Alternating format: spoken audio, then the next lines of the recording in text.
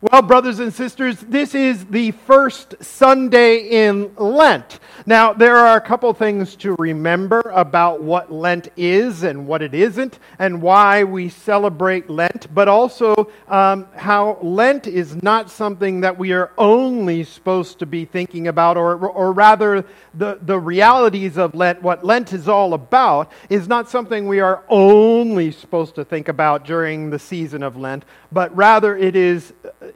This is stuff that needs to permeate our whole lives every day, every moment of every day. But during the season of Lent, we are particularly preparing our hearts and minds for the reality of Jesus' suffering and death on the cross on Good Friday, and for his resurrection on Easter, and for all that that implies and entails for us.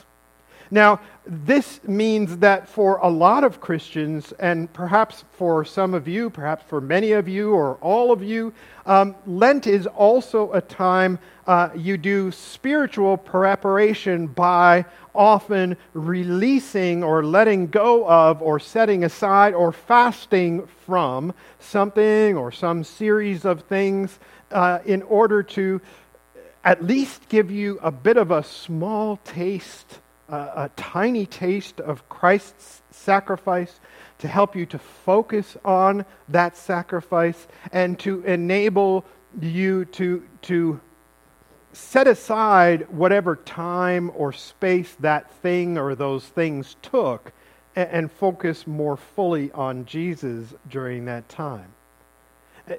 Lent is often a somber time. That is, the sort of the Monday to Saturday, traditionally in the Christian calendar, is a fairly somber time. You start with Ash Wednesday, which is when we receive the ashes in many traditions on our foreheads, symbolizing the mourning and the grief that is there. Why?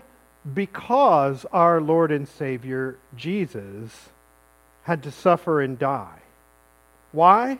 Because we were the ones who made that necessary. Why? Because we were the ones who killed him.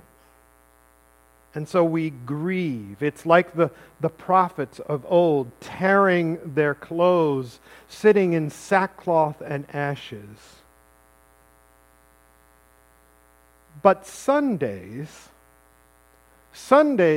throughout the season of Lent are supposed to be sort of mini Easters. When we go through the season of Advent, we have Sundays of Advent. That little what do you call that? Preposition? Yeah, good. All right, grammar, right? That little preposition of is important. Those Sundays in Advent are the times when we are preparing ourselves, well, the whole season of Advent, we're preparing ourselves for the coming of Jesus Christ as a baby, the incarnation that is so significant. Jesus, God with us. And each of the Sundays of Advent is part of the whole of Advent. But when we talk about Lent, we have Sundays in Lent. And there again, that preposition is important, because the Sundays that happen during the season of Lent are not of Lent, they are simply in Lent. And that is because each Sunday is to be kind of a mini Easter, right? We are serious and reflective about how we ourselves caused it to be necessary for Jesus to die, about how we ourselves are the ones who tortured him and mocked him and whipped him and nailed him to the cross. We ourselves are Pilate. We ourselves are the Jews crying for his crucifixion. We do that throughout the week. And then on Easter, we are reminded that that is not the end. It doesn't end in the darkness of our own disgusting sin. It does not end in the defeat of Jesus, but rather it ends, or rather it begins anew on Easter. When sins are forgiven, when death is conquered, when Satan is finally vanquished. And so this Sunday, this first Sunday in Lent, is our first mini Easter, as it were. And so for our first mini Easter, we are looking at two passages. We are going to first look at a passage from the book of Luke. We're going to look at Luke chapter 4. And this is where Jesus is tested in the wilderness. The Sundays in Lent will often lead us through a really brief snapshot of Jesus' overall ministry and life. And so we're going to start with one of the thing that happens really just before Jesus' public ministry gets going. So Luke chapter 4, verses 1 to 13. Luke chapter 4, verses 1 to 13. We read these words. Jesus, full of the Holy Spirit, left the Jordan, where he was baptized by John, and was led by the Spirit into the wilderness, where for 40 days he was tempted by the devil. He ate nothing during those days, and at the end of them he was hungry. The devil said to him, "If you are the Son of God, tell this stone to become bread." Jesus answered, "It is written, man shall not live on bread alone." The devil led him up to a high place and showed him in an instant all the kingdoms of the world. And he said to him, "I will give you all their authority and splendor. It has been given to me, and I can give it to anyone I want to. If you worship me, it will all be yours." Jesus answered, "It is written, worship the Lord your God and serve him only." The devil led him to Jerusalem and had him stand on the highest point of the temple. "If you are the Son of God," he said, "throw yourself down from here. For it is written, he will command his angels concerning you to guard you carefully. They will lift you up in their hands so that you will not strike your foot against a stone." Jesus answered, "It is said, do not put the Lord your God to the test." When the devil had finished all this tempting, he left him until an opportune time.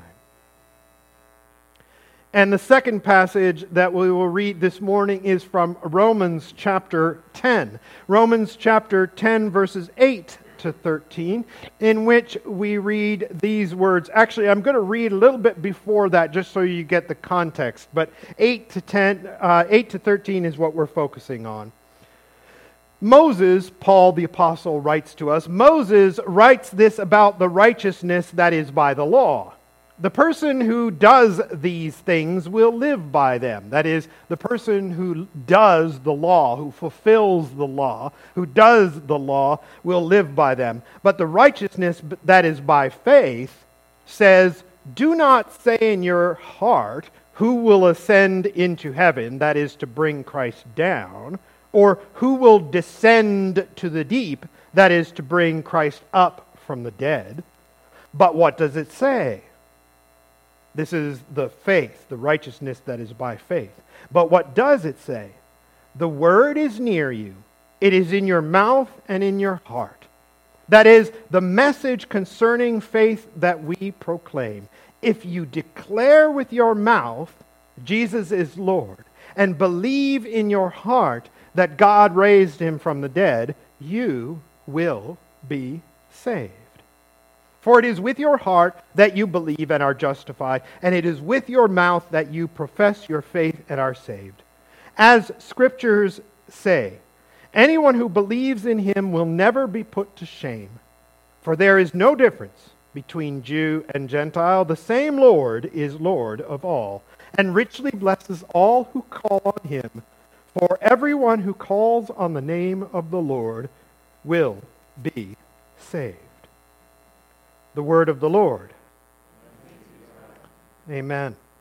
Well, there are a few things that we need to notice here. Now, we could spend a lot of time looking specifically at the temptations that Jesus receives and what those mean. And that is a rich and wonderful and powerful Bible study and a great sermon, if I made it. That's not the sermon, however, that I made. However, it is important to notice that Satan is essentially tempting Jesus to do exactly what he tempted Adam and Eve to do. And that is for them to try and wrest control over their own lives and out of God's hands into their own. Right? That is essentially what Satan does with Adam and Eve. He says to them, eat of the tree of life, or the tree of the knowledge of good and evil, and you're not going to surely die, at least not right away. You will instead become like God, knowing the difference between good and evil. You will become like God. Right? You will be able to make your own moral, ethical decisions. You will be your own boss, Satan says to Adam and Eve. And of course, they go for it.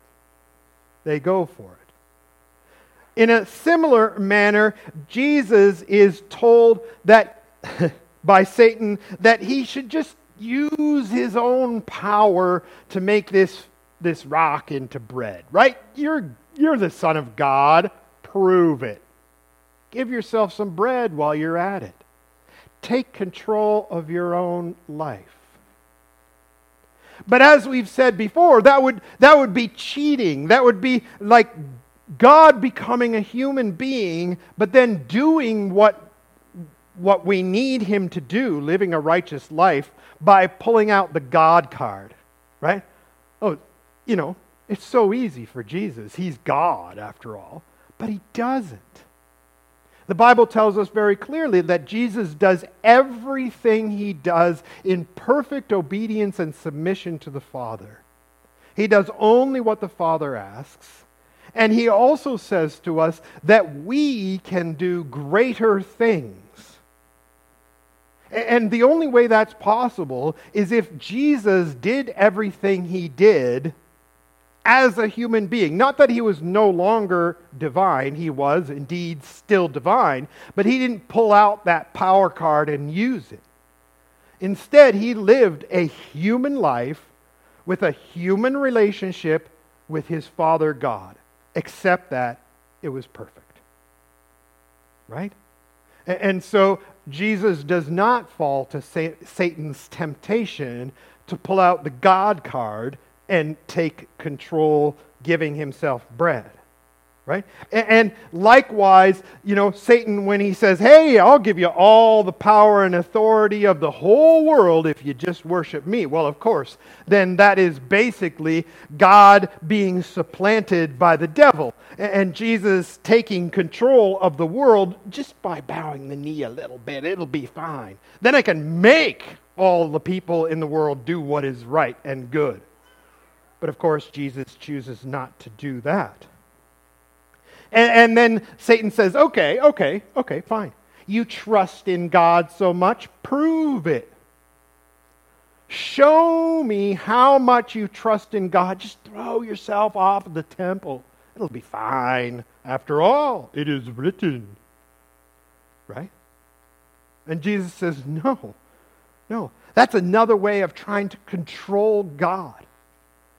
It's like the passive-aggressive person who says, oh, my day's been so hard. It would be so nice if somebody took out the trash. Right? It would be so nice if, God, you rescued me by sending your angels. Right? We don't control God. Like C.S. Lewis said, he is not a tame God. And so Jesus resists that as well, right? But more importantly, perhaps than all of that, the thing that ties together all of these is that Jesus, who is the Son of God and the Word of God, capital W, the Word of God, Jesus proclaims with his mouth his belief in God the Father with everything he does. And not only does he proclaim with his mouth, he also proclaims with his deeds. Now, his deeds here are basically resisting the deeds that Satan wants him to do, right? Resisting worshiping, resisting making a loaf of bread out of a rock, resisting throwing himself off the temple. But he is acting also, right? Because Jesus proclaims with his words and his actions, proclaims with his mouth his belief in the Father. Which is, of course, also in contrast to what Adam and Eve really did. Because in a way, when they said, yes, I want to take control, they were in a way saying, really, I don't trust you, God. I don't believe you that you have good things for me. At least not the good that I want.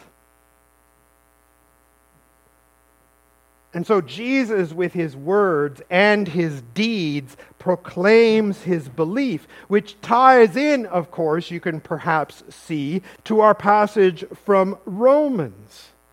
Right? Paul is talking about Moses saying, first of all, to the Jewish people, thousands of years ago, saying to them that the person who does the things, who obeys the commandments, who obeys the laws, that person will live by that obedience. In other words, they would be saved by their obedience to the law. Now, of course, Paul outlines a little bit in other places, numerous times, that really any idea of actually being able to obey the law is fakery and nonsense. You can't do it, right? So the reality is that the people who obey the law will not actually live by it, but they will die by it. Because it becomes a condemnation, right? Especially when we look at the teachings of Jesus, where Jesus unpacks the heart of the law and makes it really real for us. I tell you, if you are even angry with someone in your heart, then you risk the fires of hell for murder, right? Right? Jesus unpacks that and makes it clear that all of us are guilty. Right? But then Paul says, the righteousness by faith does not say who will ascend into heaven in order to go get Jesus, right? I got an errand for somebody.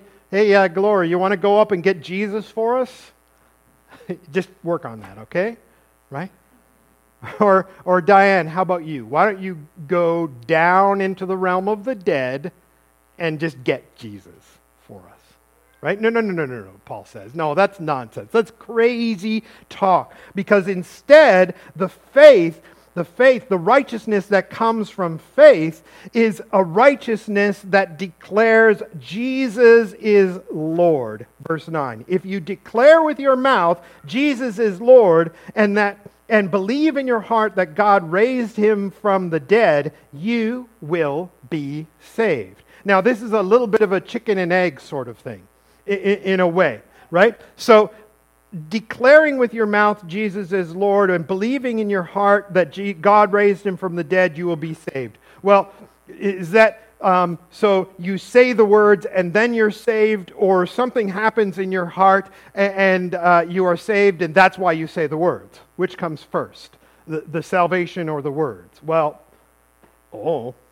right? The reality is that we need to believe. We need to believe in Jesus and what he offers to us. But the reality is also that the Holy Spirit works in our hearts to soften it up and get us to the point where we can say yes. And we believe that no one can stand before God and say, oh, good for me, I picked Jesus. Right? Instead, we humbly go, thank you. Thank you. So, but aside from that theological detail of whether or not this happens first or that happens first, the point is that your words need to come out of your mouth saying that Jesus is Lord, and that you believe in your heart that Jesus is raised from the dead. That Easter has indeed happened. That we're not stuck forever at Good Friday, because if we were stuck forever at Good Friday, it would not be Good Friday, it would be Bad Friday. It would be the worst Friday. The yuckiest, most terrible, most horrendous Friday that has ever been. But instead, Easter is true. And when Paul talks about confessing it with our mouths and believing in our hearts, he's not simply saying that we just say the words, right? We had this thing going on in the 70s, 80s, 90s for a while or whatever. Maybe it's still going on some places. Thankfully, it's not as current as it used to be. But this idea that you could just pray the prayer. Just pray the prayer. And if you just pray the prayer, then you're saved. And it's not that the prayer is not effective, but it's that there's more to it than that. It's not a one and done thing. You're not like, okay, God, I need my cosmic life insurance policy. Don't know if you actually exist, but in case you do, I'm going to say, I'm sorry for my sins. Please forgive me from now on. Good? It's not like that. There's a transformation that happens. And so from then on, you, through the transformation, the washing of Jesus' blood, through the indwelling of the Holy Spirit, through the ongoing work of sanctification, through the body of believers who are strengthening you and challenging you, through the love and compassion that we have for one another, through all of those things, you are growing into the full maturity of Christ, who is our head, which means that your words are not just words, they are also actions. Right? Think about this. I want to find a really good metaphor for this. I haven't really gotten it yet. If I ever get a really good one, if you have a great metaphor for this, just please give it to me, because I don't have one. But think about this, and this is the best I've come up with. You know, in the olden days when they said, or on the movies or whatever, when some hero says, my word is my bond, right? They're saying that the words that they say are so true that they can be relied upon, right? It's like the deed is already done. I'll rescue your dog, ma'am, right? You know that guy. He's the hero. He can do it. He's going to do it because his word is his bond. And so even though the dog is still in trouble, you believe him. It's like it's already done. Jesus is the Word of God. Jesus is the expression of all that God is. His word is so true, capital T true, that Jesus is the truth, the way, and the life. And no one comes to the Father except through Jesus. Jesus is the expression of the Father, of everything. And it's not just like he's a pale shadow. It's not even like he's the hero's word. It's so far beyond that Jesus is God and God is Jesus, and they are the three in one, Father, Son, and Holy Spirit. There is no separation between them, except that they are unique persons, except that they are part of one God. And so when Jesus gives his word, it can be relied upon. It is not just as if it has already been done. It has been done. It is done. It's finished. When Jesus says on the cross, it is finished, it's finished. When Jesus says your sins are forgiven, they're forgiven. That's that. When Jesus says go, get up and walk, that you do that. Right? He's the Word. Right? And so when Paul speaks here about proclaiming with your mouth, that's the kind of proclamation that he's talking about. He's talking about us using our words, as in our actions and our words, our whole being, everything that we are, to proclaim Jesus is Lord. So when you're making breakfast, you're proclaiming Jesus is Lord. When you're sweeping the floor, you're proclaiming Jesus is Lord. When you're on the street corner and you say Jesus is Lord, you're saying Jesus is Lord. When you're talking to your neighbor and you're loving them compassionately because of the difficulty that they're going through, you're saying Jesus is Lord. When you're writing a computer program, when you're milking your cows, when you're fixing your robot, when you're dealing with goats, whatever you're doing, you are saying Jesus is Lord. And when you are doing that, when you are saying that, and when you believe it in your heart, when it is part of all that you are and all that you believe and all that you know, you're golden. You are saved. Right? Now, don't despair. Don't despair. Because Paul is not saying that you are going to be able in this lifetime to do that 24 hours a day, 7 days a week, every moment of the day with every fiber of your being. No.